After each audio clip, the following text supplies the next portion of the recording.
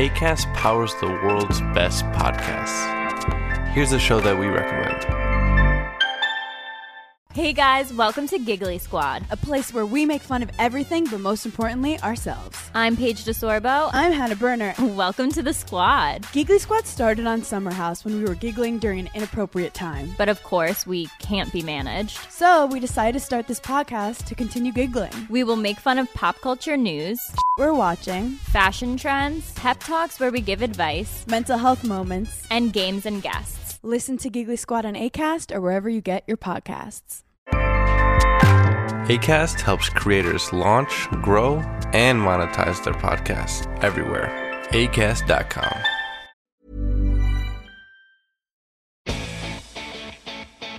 iZotope, Native Instruments, and Plugin Alliance are launching a whole bunch of super hot deals for the Summer of Sound sale. From now until the 6th of July 2023, iZotope are offering all their software for 50% or more off, including the comprehensive mixing and mastering bundle Music Production Suite 5, as well as flagship tools like Ozone, RX, Neutron, and more.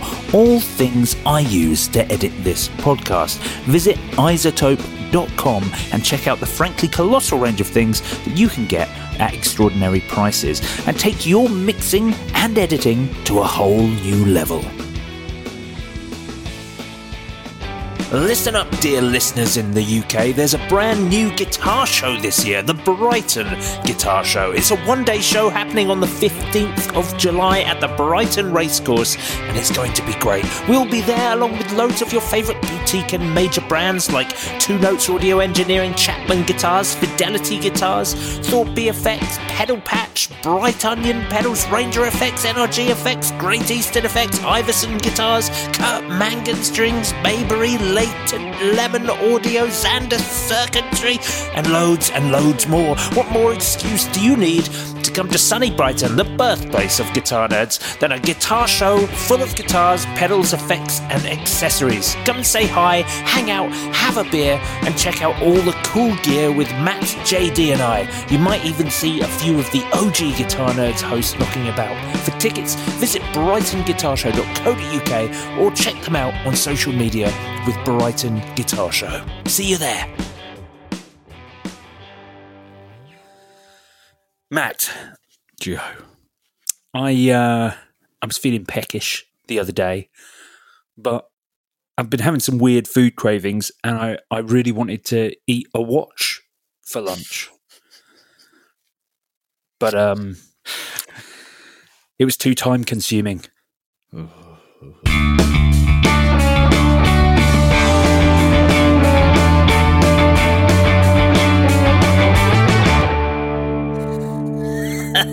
Hello, dear listener. Hello and welcome to another episode of the Guitar Nerds podcast. I am your host, Joe Branton, joined this week by Matt Knight. Hello, Joe. Hello. I don't like that you've also got a soundboard now. I know. I can just, what do you want? Want some applause? Yeah, they're good enough for you, Joe. They're good enough for you. That's great. I promise I won't use the soundboard anymore. Thanks. Thank you. But yes, welcome back, Matt. You had a week off. Welcome back, dear listener, to another episode of the podcast. It's Glastonbury Festival over the last weekend.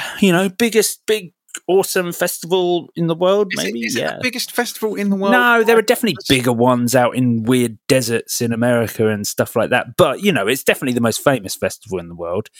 Probably one of the most long-running festivals, surely, as well. Like, it's been going since what? When was it? Was it 50 years this year?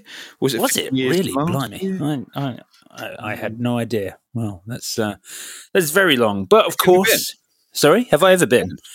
I went in 2005 and I went again in 2007. In 2005, the reason I didn't go in 2006 was because there was no 2006, because in 2005, that was the year that it was so wet that they couldn't do it the following year.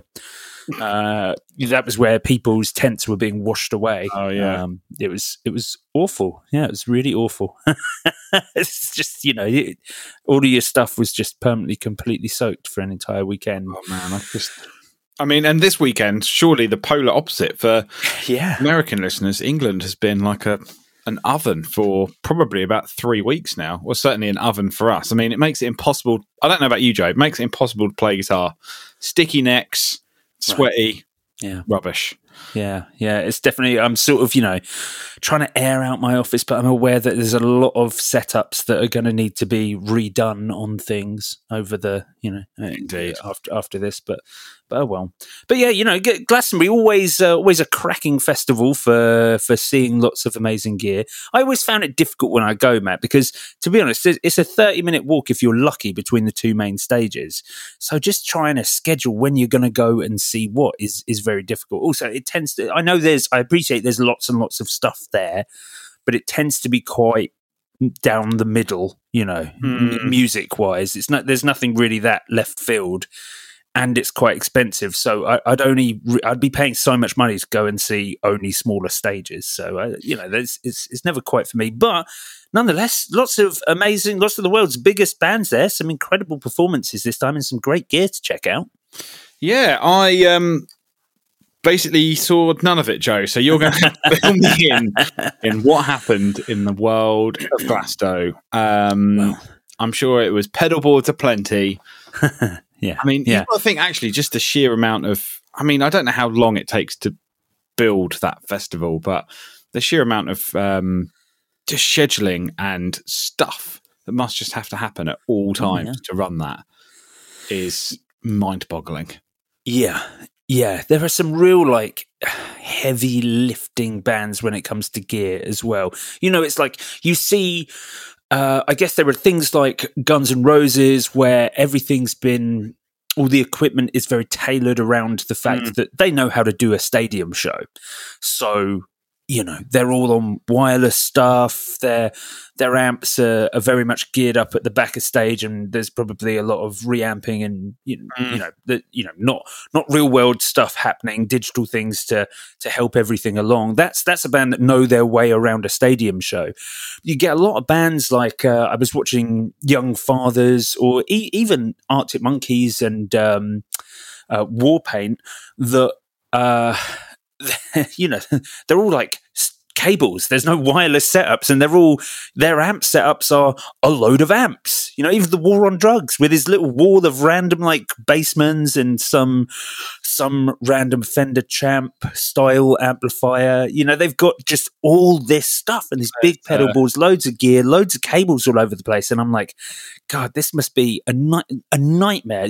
Fine if it's your own show, but when you've got the quick turnaround of a festival, this must be an absolute effort for everyone involved. Absolutely. I think no shared backline. It's not like, come on.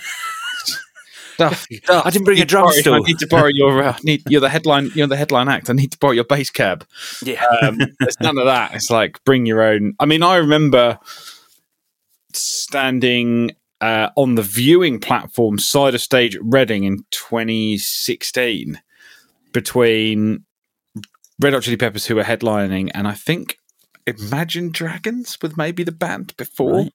And just watching the changeover was mad. It was almost like just everything was on wheels, and it was just slide stuff off one side and it just all comes on the other, and it's just it all works instantly.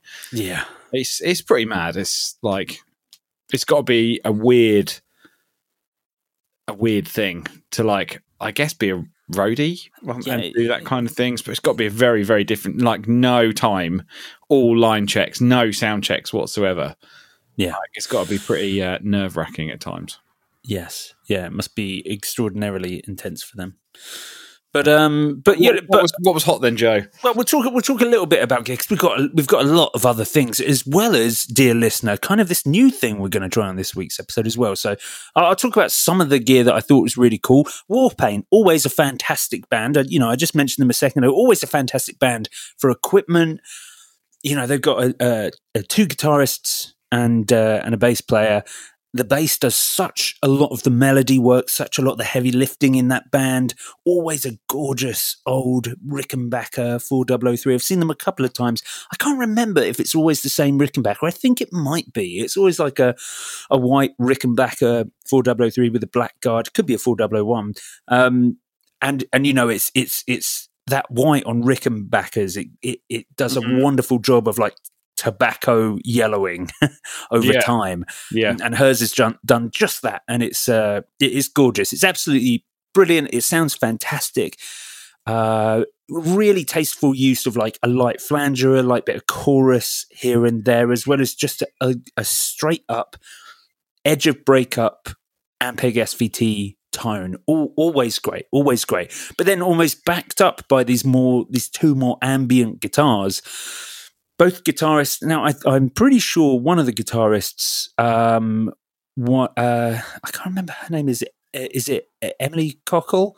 I think she used to play something else in the other one. I could be getting that the wrong way round, but basically they both play Jaguars now. Gorgeous Jaguars. Gorgeous, like a lovely, again, Olympic white Jaguar with a torque guard, and it's just worn and aged, and they were a one guitar band, you know. They don't change. They don't have a new guitar for each song, and those are their instruments, and they just look gorgeously worn in. They sounded fantastic. One of them going through a Roland jazz chorus. I can't remember what the other one was. Maybe a deluxe. But it was just fantastic. Wonderful sounding bands. They were always great to watch and sounded fantastic. Really, really interesting sound. Oh, nice. I mean, gear-wise... You can't beat a JC. Yeah, well, exactly. For that sort of jangly tone, loads of delays, loads of reverbs, you want a clean pedal platform for that sort of thing, because they've got that really... It's that ambient soundscape sort of feel to a lot of that dreaminess to a lot of their stuff. The jazz chorus just does a perfect job of staying articulate at the same time as being, you know, a great covered in, you know, soupy delay and reverb amplifier. So that was very good.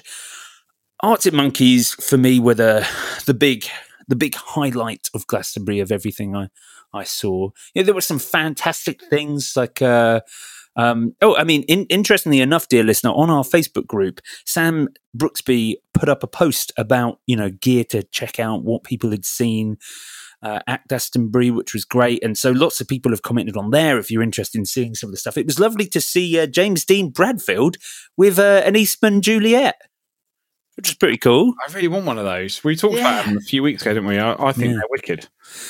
That man always has taste in guitars, you know. I love his white Les Paul, his Les Paul Custom. It's always gorgeous. So that was nice to see. I didn't see the set, but that was nice to see that. And Davey Johnstone, the guitarist for Elton John, he was rocking some absolutely fantastic instruments. Gorgeous sound throughout. I mean, he came on with like a Flying V, but it was this lovely sort of mellow, again, edge of breakup, sort of bluesy rock and roll tone from this Flying V, which is not the sort of sound. Yeah, I appreciate it's just a two humbucker guitar, dear listener. Of course, it's capable of those sorts of sounds, but it's not really the application you ever see a Flying V being used in. And it was just wonderful. So that was great. And he had a range of Les Pauls. He had one Yellow Brick Road Les Paul with like a graphic of Elton John on it, which was kind of fun and cool. But yeah, I've just seen. Is that the one that does Captain Fantastic? No, the Captain Fantastic one. He's been playing for the last 20 years. He's been in Elton John's band forever. That was another one. He had a similar guitar that I think was maybe for this show, or or certainly another one with a custom graphic on it, which was equally as garish, but kind of fun to see. So that was pretty cool. But yeah, Arctic Monkeys for me, just for amazing gear. You know, I've seen lots of people posting about wanting an Epiphone Coronet now. That was pretty much the main guitar for what's his chops? What's the main guy's name? Alex Turner. There we go. Yeah. I saw an image of an image, and he was playing that, and I was like, man, he makes that guitar look wicked. Yeah. And actually, the couple of weeks prior, when I was in 66 Sounds in Denmark Street, they had a silver sparkle relic one. What? Yeah, I just for how much? Custom one. I don't know. It was already sold. But I was like, that is a cool guitar. I wonder what the sales are going to be like on Epiphone Coronets now. Is it going to be like when the Beatles documentary came out and Squier, the Squier Bass 6 became the best-selling bass guitar for Fender and Squier that year? There's one on Reverb here, 62 original Epiphone Coronet for $5,500. Oh, really? They're that much now? I still think of those as a bit of a melody maker. level guitar. Yeah, absolutely. that sort of money. I don't know if I'd really pay $5,500. No. I mean, it sounded very cool, but it is a cool, jangly, one-trick pony, doesn't keep its tuning that well, sort of rock and roll guitar. What were they using amps-wise? Because, back in the day, you know what? I should probably listen to more Arctic Monkeys in some ways. I know a lot of people really rave about them, but I think early on when they basically was just playing like basic American standard strats into like a Hot Rod Deluxe. Well, actually, you were close. Yeah, it was. Early days. It was Mexican, a white Mexican Stratocaster into an orange combo. I can't remember what the combo was, but it was small enough that you had to sit it on a chair on stage. Amazing. Yeah, that was where they started. But this time, Selma treble and bass. I was trying to spot what was back there. It was kind of a dark stage, so it was difficult to see what was going on. Selma treble and bass, though, I spotted, which was being... Why is his name gone again? Alex Turner. Alex Turner, there we go.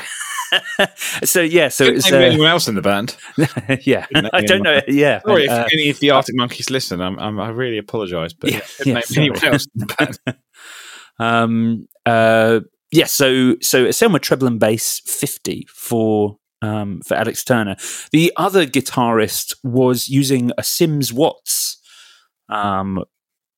which was pretty cool, like a super old Sims Watts PA, looking amplifier. Right. They have such great taste in retro gear, so it's unsurprising. I'm sure there were some other things. There were other amplifiers at the back, which was pretty cool. Their second guitarist was switching between a 335 and an absolutely lovely Black Beauty, which I thought sounded completely incredible.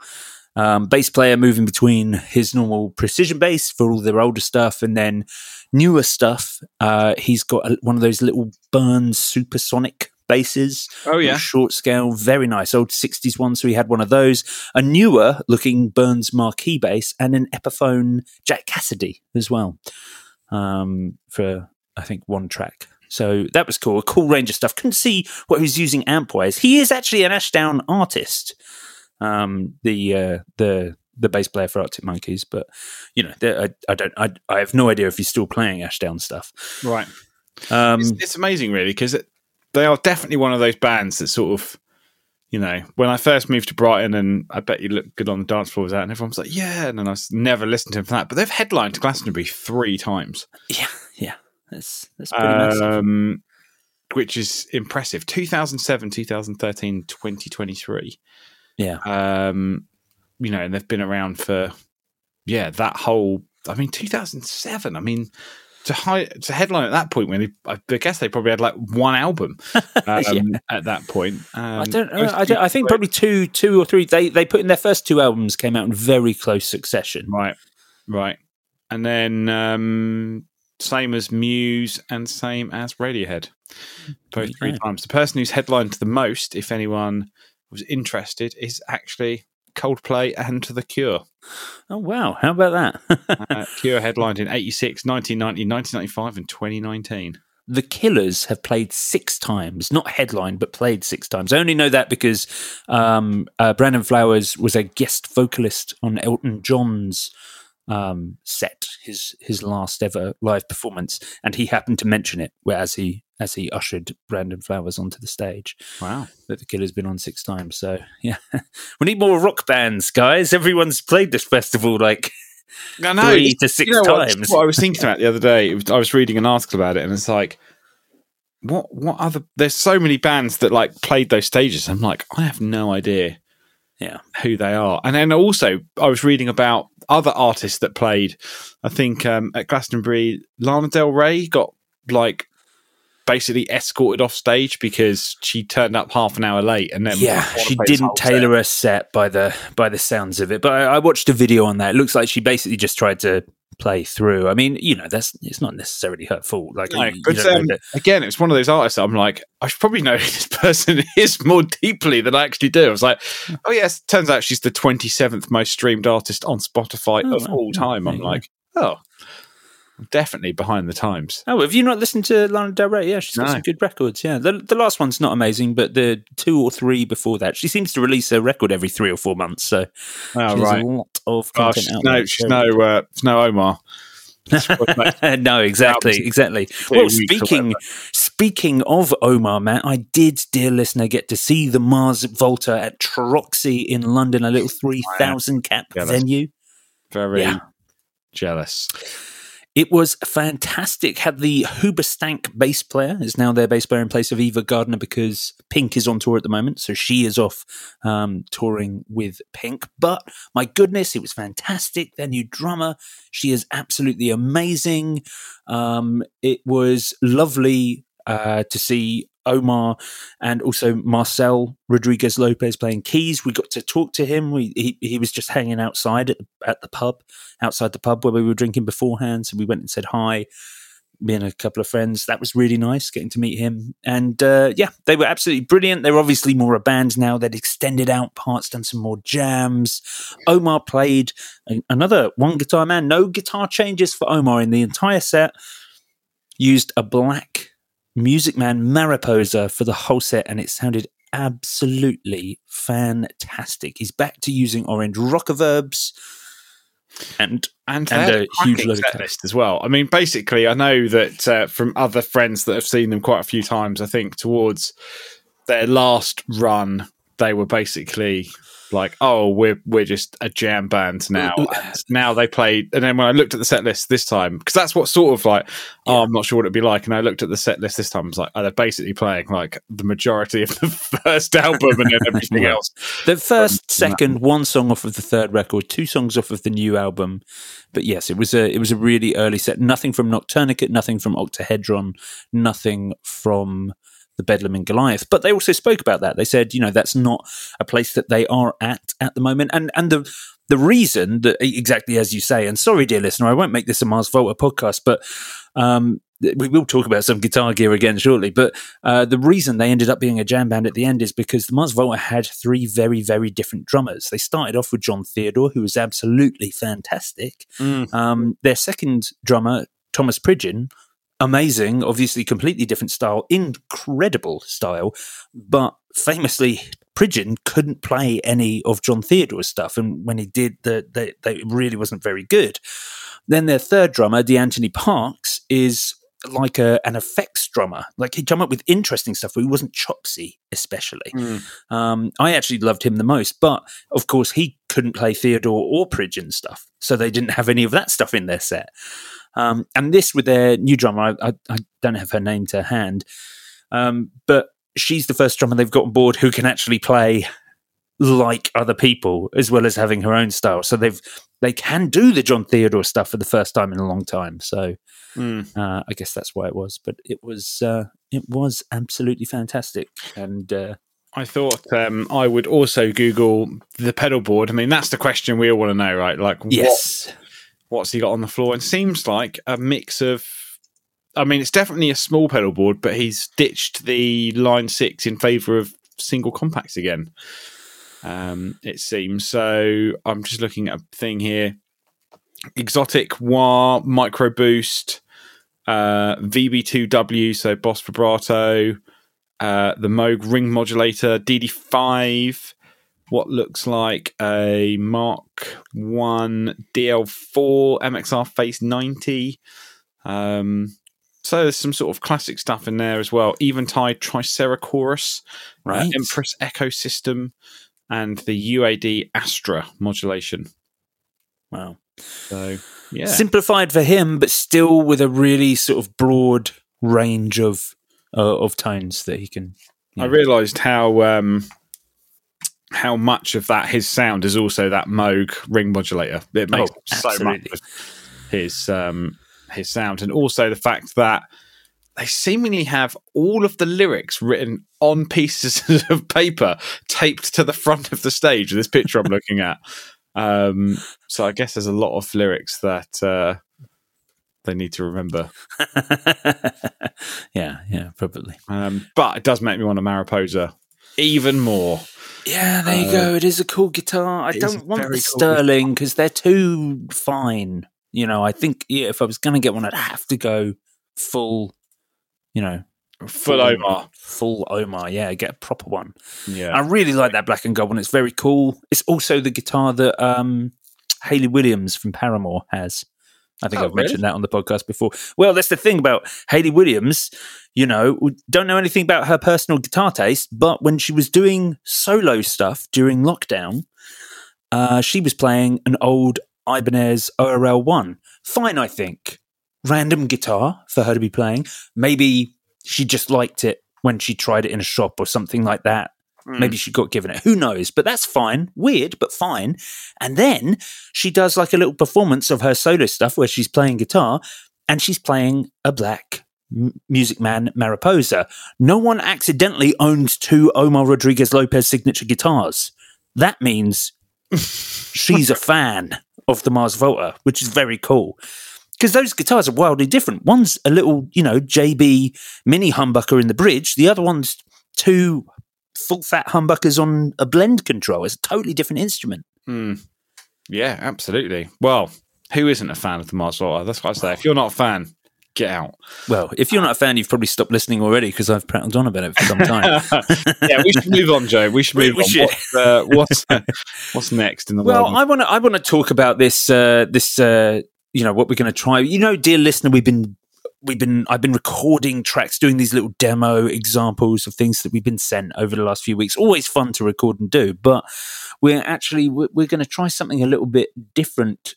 This week, we're going to play something real time on the episode. Thanks to the fact that we're now using these Boss Gigcasters, which is basically a mixer interface that Matt and I can have. We can podcast together, and the interface itself has all of Boss effects and Boss amp simulators built into it. So at the same time, I mean, it's why Matt can do those annoying sound effects now, but it also means we can actually play stuff real time. So we'll see how that works out. I think I still like pre-recording stuff, but this is definitely great for being able to talk through things in more detail.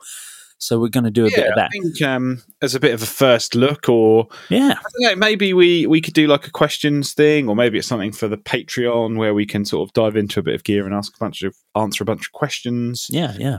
We'll see. Well, it's super topical this week because, of course, Matt, this is. I've barely spoken to you in the last 2 weeks because this is a pretty big launch for you guys. We're talking, of course, dear listener, about the Boss DM-101. What an absolutely left field release for Boss. Who no one saw this coming.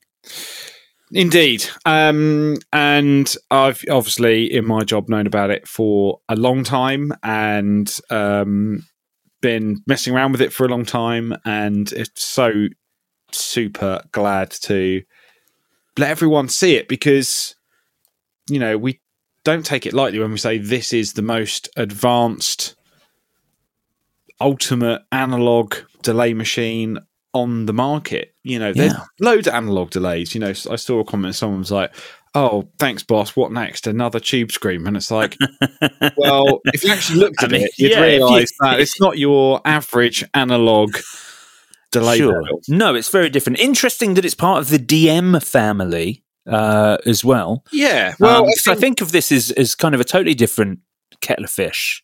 Well, I guess it sort of just follows, you know, it wouldn't DD, digital delay, DM, delay, machine, so DM2, DM2W, and obviously all the way back to DM1.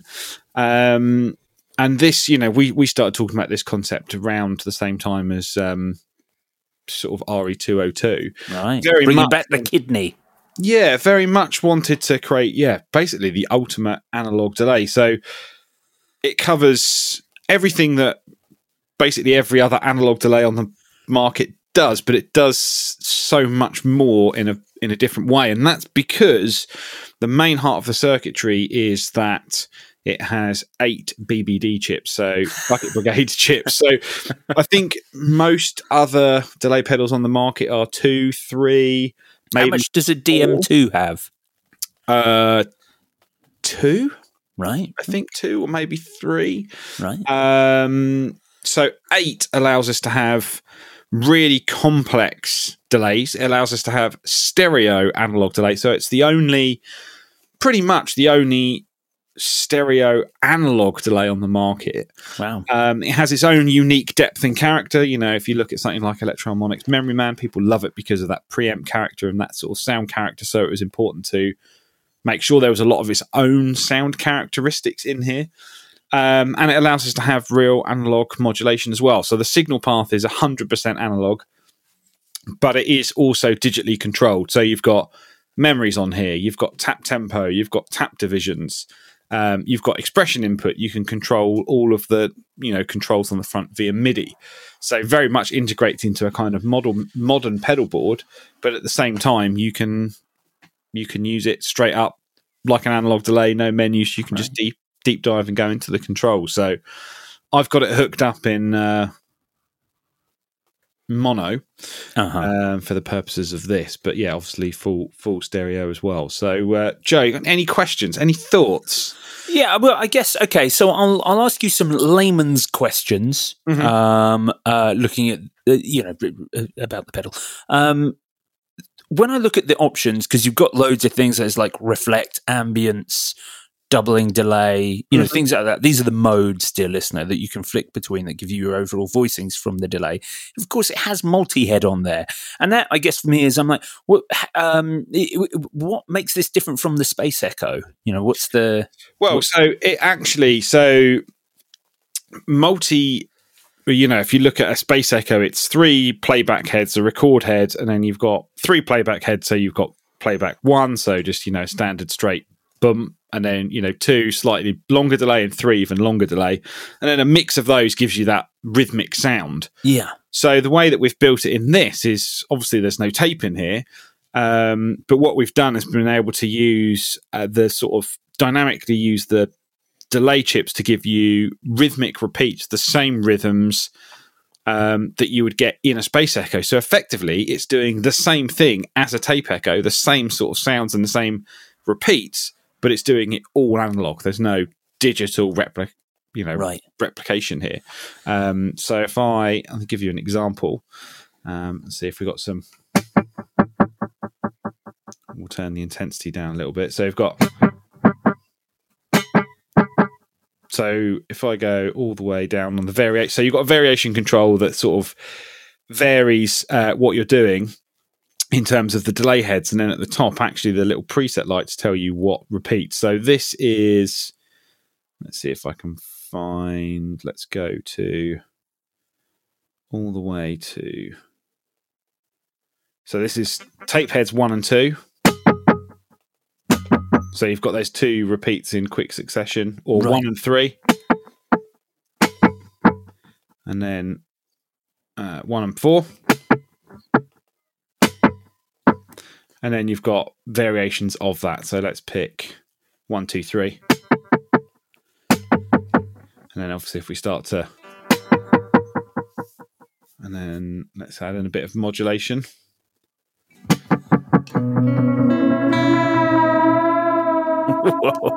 So that modulation is extreme. Yeah, so very much that sort of warbly tape. Now, if I take all that out and you've got the straight up analog. And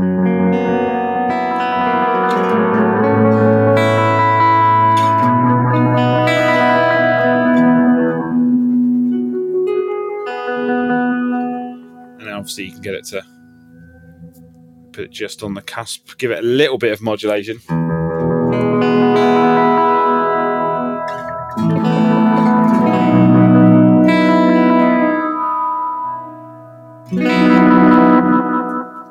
Why does it have that sort of like dreamlike?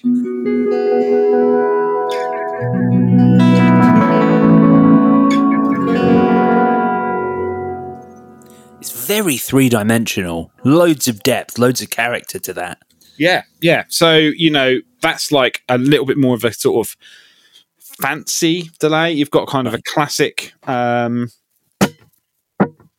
So a classic analog delay here that's got a long repeat. Sorry, I'm talking over the repeat here. That's fine.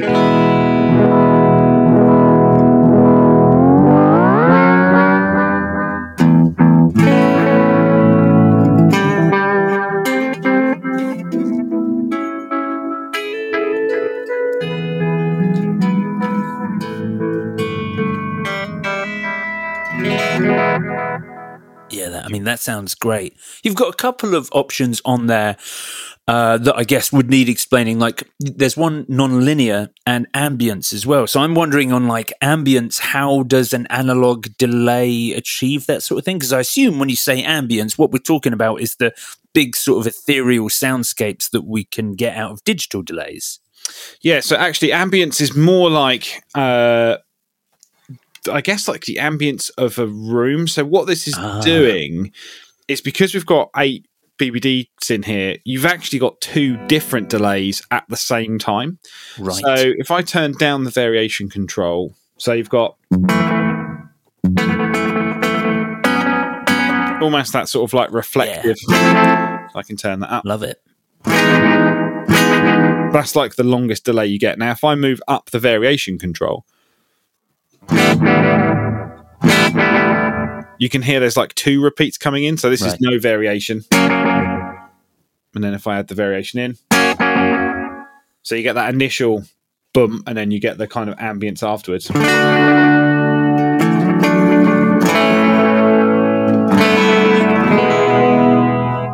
And then if I turn the variation all the way up,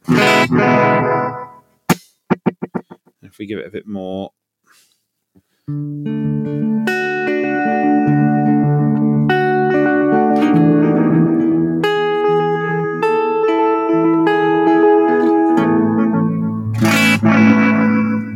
now give it a bit more modulation. Now, there's so much depth capable with that, with the modulation, so much vibrato in it, like really super slow, absolutely. soupy vibrato. Just thinking, if I dial back, so that's like the shortest delay you can get. Right. If I start to turn up the modulation,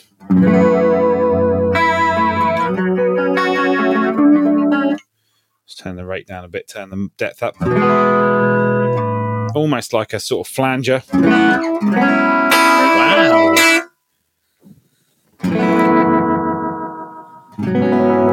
And then with that low modulation rate, you can really hear that sort of like pitch tail off at the end.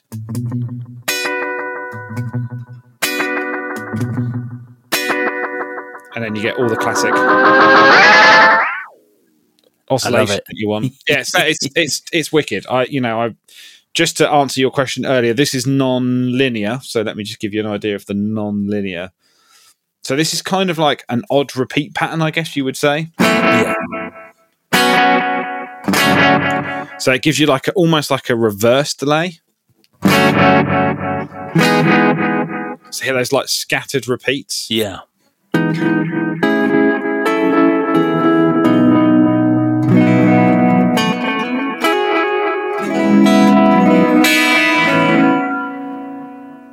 I had, again, just put a bit of modulation in there.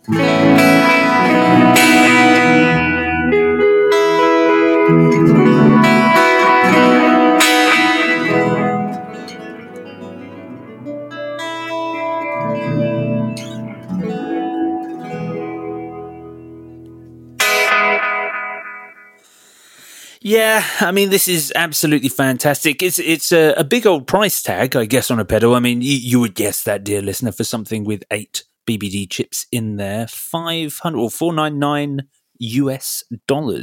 Yeah, so about, I think it's come out at about 449 English pounds.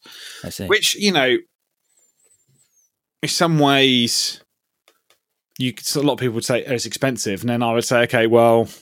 And funny enough, someone sent me a comment earlier. It was like, what small boutique pedal builders are there that make something similar to the Boss DM-101? And the first comment is literally nothing. Like in terms of the spec, like more BBDs, stereo, tap tempo, digitally controlled, all analog signal path, analog drive-through, like all of the elements that's in every analog delay pedal and more. There's literally nothing on the market, and it's cheaper than still a lot of other delay pedals out there as well, really. So I think this is, I've had a few people and a few artists we spoke to say that this is kind of the future classic from Boss. I think this is really going to start to find its way onto a lot of pedal boards because, people love the DM2 and, people have loved our digital delay pedals for for years, and then to bring the analog side of things back in as well, I think it's really going to start to. I think people are really going to start to dig into this and find some really cool and unique sounds that's literally not available anywhere else. And if you want stereo analog delay, or you've never tried it or never thought you'd want to try it, then this is the only product that's going to let you do it. Absolutely. What about MIDI capability? Yep. So everything in there is, all the controls on the front are MIDI controllable, including being able to do the tap tempo, change the delay divisions, and change memories as well.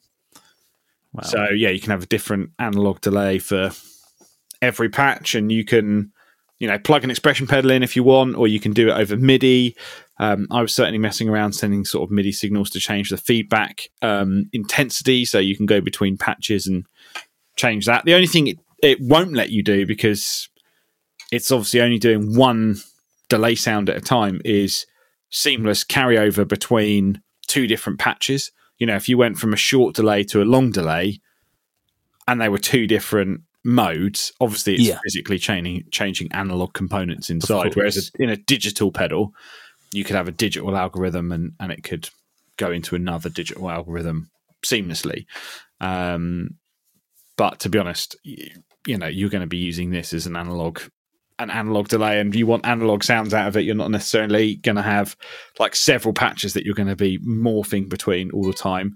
Yeah. And I found that, I use the classic mode quite a lot, and then just use an expression pedal to go between delay times.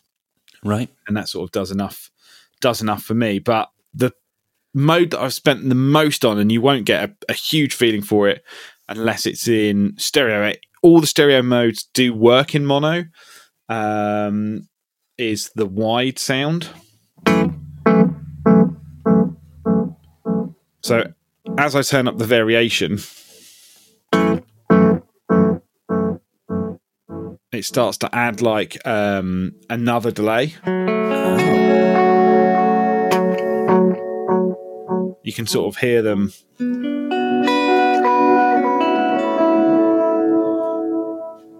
And then if I add in like a dotted...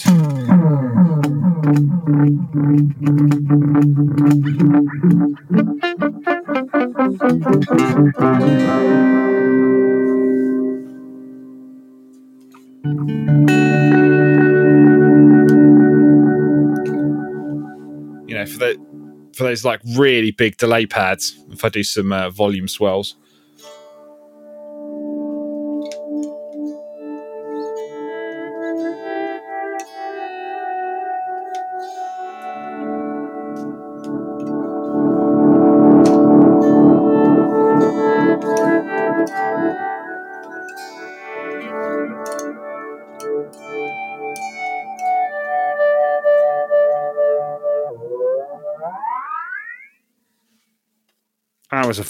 Hours of fun, Joe.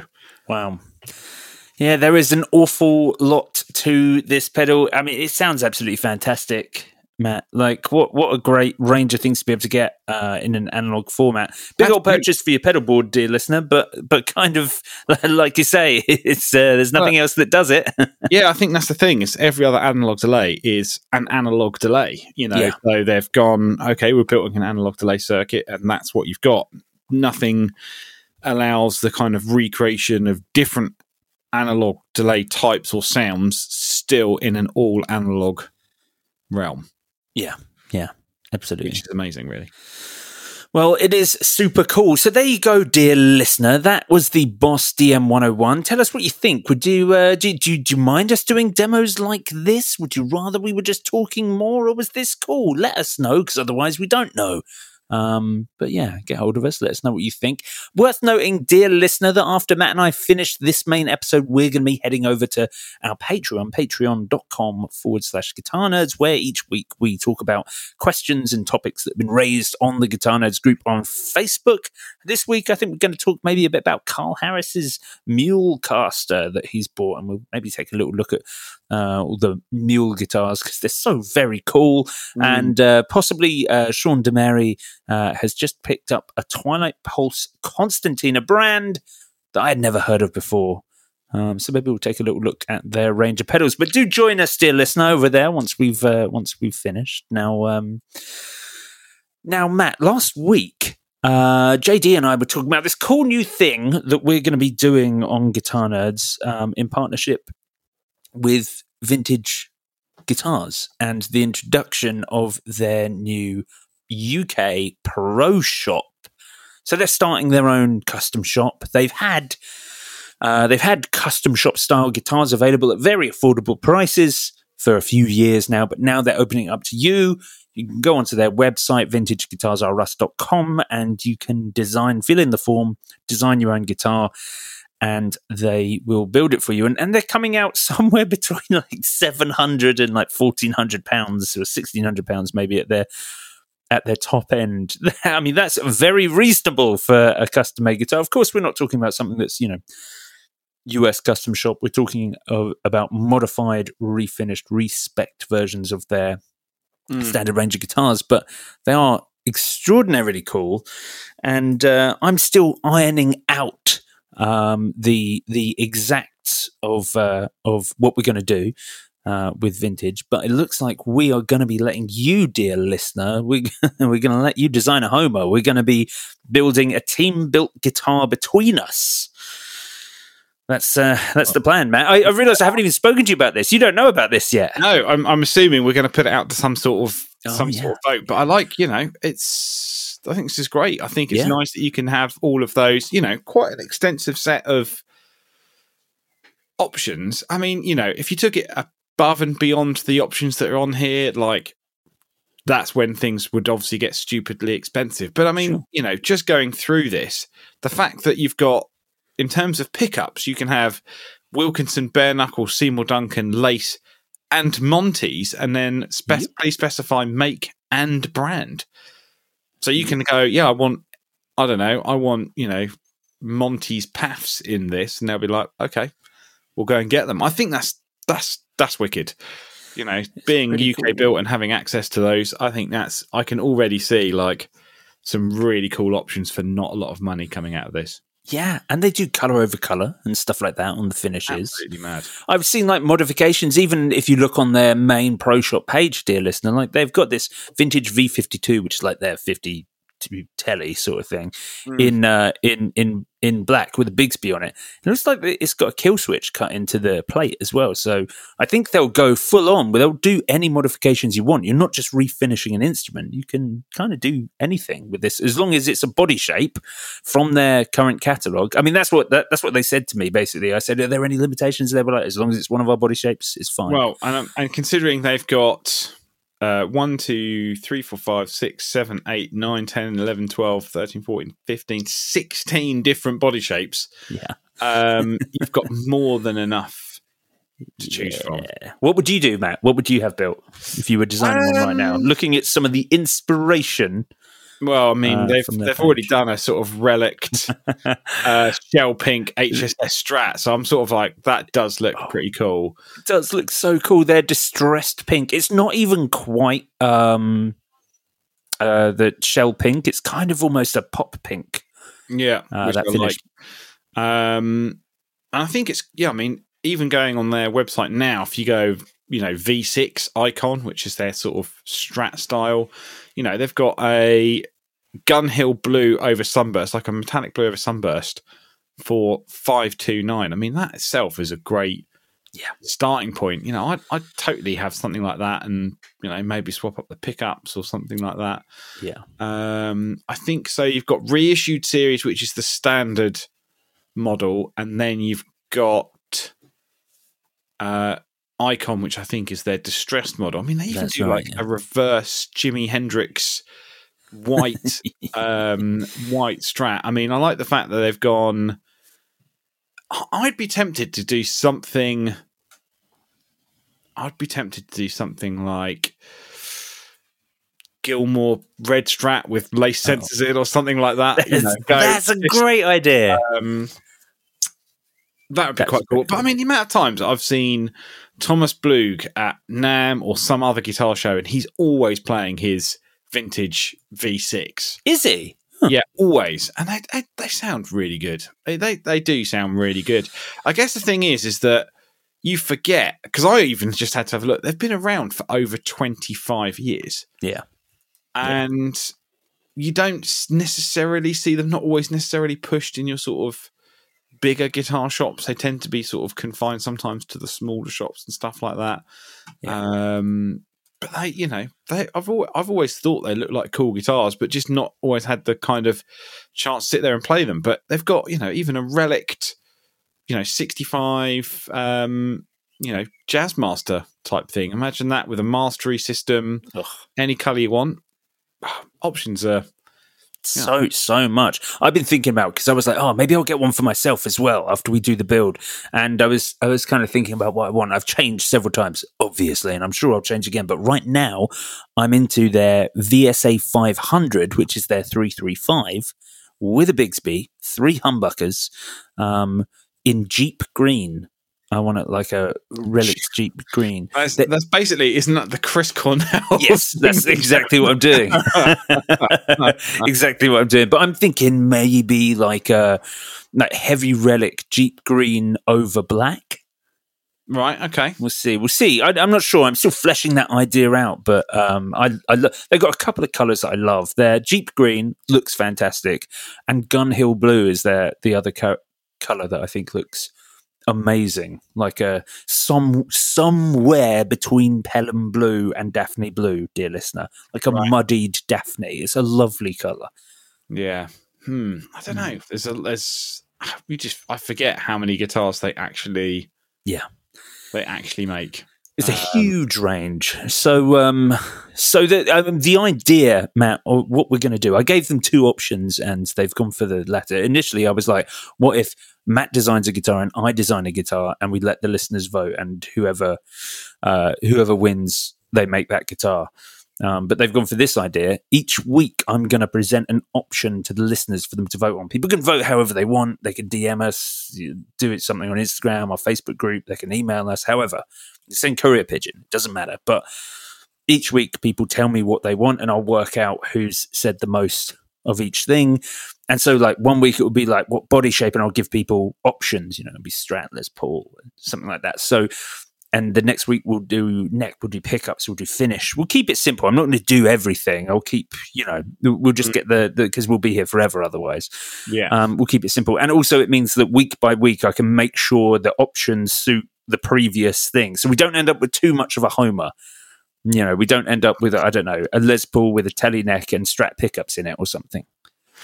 Les Paul with a telly neck. Although, they have got this, they have got this telly on here with a Bigsby, a kill switch, 2 controls, and a blade selector. So there's no reason why you couldn't go a little homer on this one if you really wanted to. Well, we'll see. It will be up to the listeners, really, won't it? It will indeed. Who knows? But yeah, I'm excited. I'm excited to see. And again, at good prices. We talked about Gordon Smith before in the past and those sort of affordable prices. So I think it's nice to be able to design your own guitar and come back at, not crazy money. I've been reading, I read a lot of Guitarist Magazine, Guitar World. Certainly Guitarist Magazine are really good at the moment for pushing sort of like smaller builders and boutique builders. And there's like some guitars that I just go, oh man, I'd love to own that. And they're just too expensive. So it's kind of nice to be able to see a brand like this offer, I think, just your own guitar for a more affordable price point. Yeah, great. Yeah, exactly that. It's a way to be interesting and unique without necessarily breaking the bank. So we will see. We'll see how this ends up. Anyway, dear listener, it is about time we did topic of the week. Actually, I tell you what, just before we do, dear listener, if you are in the UK, sorry everyone else, at the moment, I noticed, actually, Mark Packham messaged us about this earlier, Matt Knight, that there is T-Rex Replicator Juniors on Reverb. Looks like they're being dished out at a very affordable price, $275 for a Replicator Junior. Would you get one? I would. I want a real tape echo. I mean, the cool thing about this is as well is it's like it records to basically like cassette tape. Yeah. And the fact that they're handmade in Denmark, that's cool. I wonder if you could put a normal cassette in it. I don't think so. I think they're a weird size. They're that weird. It's just that little top bit if you're looking at the picture. Yeah. Yeah. I think it's for 275 though, because these were what, 599? I think the full ones that had like modulation options were around £600. The junior, which just has basic controls, was like £400, but it is now 275. Yeah. Wow. Available on Reverb at the moment. Do check it out, dear listener, if you're interested in something that could be a super cool tape echo. I think it's very, very good indeed. DM-101. Yes, or dear listener, you could do that. But no, I mean, they've had those units out for quite a while. So ages since we were at GAC. I remember them coming out, and I was very excited about them. I remember the full size ones. They came in their own like leather pouch, but there wasn't really much else that was like 500, 600 quid at the time. Like the H9 was about. Yeah. I mean, if I could afford it, I'd definitely be ordering one of the Binson drum echoes that they're sort of reissuing. I don't even know how much they are. The ones that they had at NAMM. Yeah. 1699. It's a lot of money. Yeah. It's a lot of money. But ultimately a very, very cool product. Yeah. Yes, a very cool product indeed. Now we're going to, dear listener, we're going to spin the wheel so we can talk about the topic of the week as our finisher for this week. So let me do that. Spin the wheel, spin the wheel, spin the wheel, spin the wheel.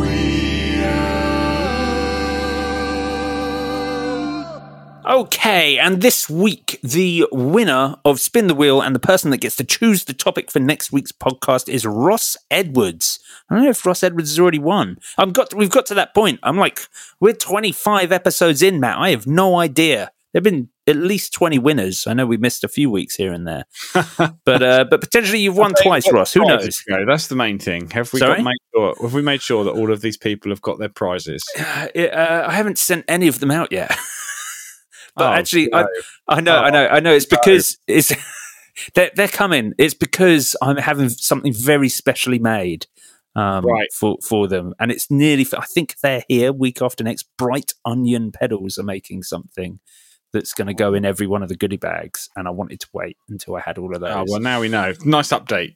Yeah, yeah, I have let people know, but it's So sorry about that, everyone. But I promise you, they're coming. Believe me, believe in me. Anyway, last week the winner was Andy McKenzie, and Andy said what he wants to talk about is the best value hollow body guitar for heavier music. The news about a possible Epiphone Dave Grohl signature is quite nice, as is the upcoming EVH hollow body. So, yeah, that's a great question because so many hollow bodies have such a very, very specific, weird, mid-honky tone. They make themselves not that well suited. And that's kind of where I love the look of hollow bodies. But, I remember when I had the ES-175, it was like a dream guitar that I couldn't use, for anything other than a very specific application. Obviously, when they say heavy music, what are we talking here? Are we talking? He mentioned Dave Grohl, so he said Dave Grohl, and I wouldn't exactly call the Foo Fighters heavy music, but gain, I guess, don't they? Sorry, they what? They use a fair bit of gain. Yeah, sure. But then are we ruling out thin line tellies? No, not necessarily. Not necessarily. If you think that's a great option, who's that fella who's had a signature model thin line Telecaster for forever? And it was like Korean made. It was like a through neck. Jim Adkins? Jim Atkins, yeah. What a great guitar that was. Sold loads of those. Yeah. Loads of those. I think it's difficult really because technically they would all... Guitar would work for anything you want it to work for. You wouldn't have necessarily ever pictured Kirk Hammett from Metallica playing a 59 Les Paul, but he does. Yeah, sure. I guess the biggest thing is feedback. So if you're using a big hollow body, like you say, for 175, they're just going to feed back on stage. Yeah. But interestingly, in terms of a big rock sound, I don't know if you saw, Joe, the that pedal show interviewed Noel Gallagher, and his rig, he did the early rig, which is his he was playing a 3-4-5 into a Marshall valve state at a WEM, and it just sounded like amazing. And he's like, no pedals, he's like straight in, just cranked. So, those hollow bodies do work, but I guess when you're using something that's maybe a bit more vintage, the paths are a bit more low gain.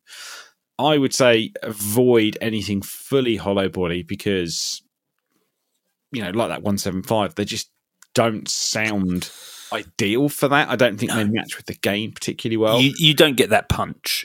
Basically, it's a more muted, it's a softer, longer tone, and it's difficult if you want if pick attack is very important. They're just not the resonance of them just isn't right for that. I mean, you want to talk about affordable guitar. I mean, so what we're essentially saying, Matt, is hollow body's fine as long as they've got a big old center block.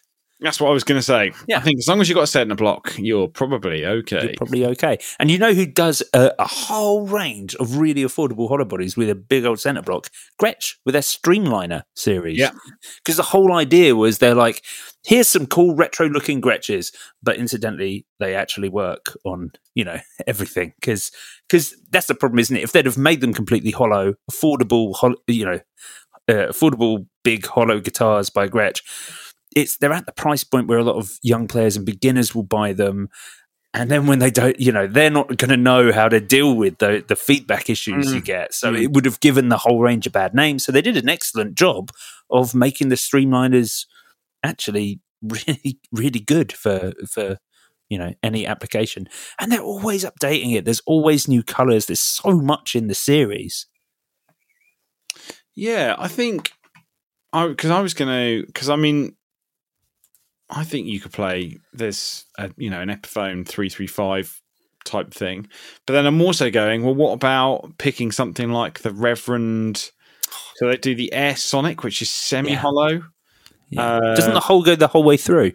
I think so, if I remember right. Something like this. That's the one, yeah. So the hole goes right the way through. That's obviously a bit more quirky, because obviously what usually happens in these situations for these kind of questions is someone wants something that looks completely traditional as well. I mean, if they like the Dave Grohl, I think we talked about it maybe briefly. I certainly saw a few articles about it. But the Emily Wolfe signature Sheraton. Yeah. Now available in white as well as black. Yeah, white and black with the kind of diamond cutaways. I mean, that's very cool. Wait, is it diamond cutaways? I didn't think it was. Yeah, like the Trini Lopez, yeah. Oh, that's very cool.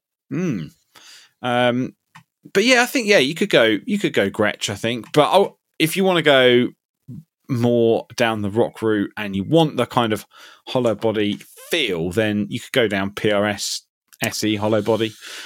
Of course. Why didn't I think of that? That should have been right on the tip of my tongue. I think those SE hollow bodies were fantastic. I think when a lot of people say hollow body, you instantly jump to a 335 or a Gretsch or something like that. Yeah. And I always think SE, I think PRS hollow body. I always think of Incubus, because I was a massive fan of Mike Einzinger, and that's what he played for years and years.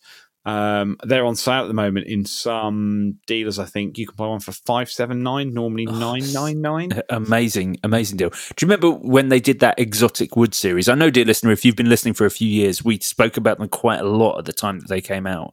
But they did a whole range of exotic wood versions of their SE models. Yes. And I don't know what it is. Maybe there were lots of them, or maybe they weren't popular. But I think they ended up being very affordable. And so, so I think you could pick those up for like $499 maybe for like a hollow body exotic wood PRS SE, which was amazing. They were fantastic. I wonder if they're still undesirable and you can find those on the second-hand market for an affordable price. Yeah, I reckon so. But yeah, maybe if you want to go down the real rock route, then PRS. If you want something that's going to do a bit more of the kind of classic cleans as well, go down the 335 route perhaps. And then, look for something with a center block. If you want to go heavy, I think you're right, Jay. Got to go centre block, otherwise, Yeah. we're going to have some problems. Yes, exactly. That is very much the case. Now, that does, in fact, bring us up to pretty much the end of this week's episode of the Guitar Nerds podcast, dear listener. Matt and I are going to head over to Patreon. We're going to talk about some of the topics from our Facebook group and some other things like that. If you want to get in touch with us to ask any questions or for any reason at all, we especially want to know what you thought of the demo this week. But you can email us, info@guitarnerds, DM us on Instagram, ask in the open forum on Facebook, however you want. If you're a Patreon supporter, contact us through that. We're heading over to Patreon now. You can join us there. Visit patreon.com/Guitar Nerds for all the info on how to sign up. Thank you for listening. You've been lovely. We've been the Guitar Nerds. Farewell. Goodbye.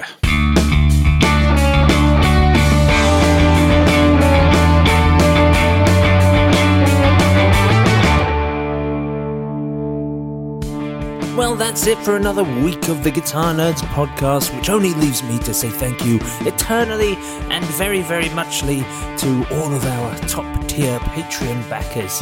Thank you very much to Marcus Deluxe, Suresh, Dorsonic Pickups, Chris Franklin, Anton Fryant, Russ Meehan, Barry Gresbick, Steve Davis, Daniel Walker, Jorin Brown, John Conway, The Studio Rats, Russell Healing, Yogi the Guitarist, Ty Allen, Carl Harris, Sean Hughes, Andy Hoffler, Eric Hemmer, Jeffrey Wax, Brian Einsler, Mark Hiziao Kaduaki, Stuart Robson, Eric File, Peter Pesce, Andy Manley, Joe Puttick, Blake Wyland, Phil Radomski, Dave Lee, Ross Edwards, Jason Wharton, James Dorr, Jake Gray, Derek Rich, Scott Kennedy, Steve Merkel, Abe Matthews, Christopher Losif, Stephen Burke, Robin Smith, Kytopia the Band, JD Short, Andy McKenzie, Brad Page, Paul Corrigan, Rob Nordvik, Scott O'Brien, and the wonderful Moog Gravit.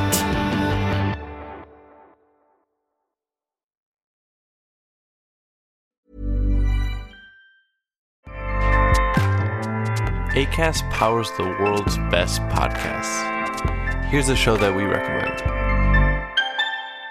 Hey guys, welcome to Giggly Squad. A place where we make fun of everything, but most importantly, ourselves. I'm Paige DeSorbo. I'm Hannah Berner. Welcome to the squad. Giggly Squad started on Summer House when we were giggling during an inappropriate time. But of course, we can't be managed. So we decided to start this podcast to continue giggling. We will make fun of pop culture news, We're watching fashion trends, pep talks where we give advice, mental health moments, and games and guests. Listen to Giggly Squad on Acast or wherever you get your podcasts.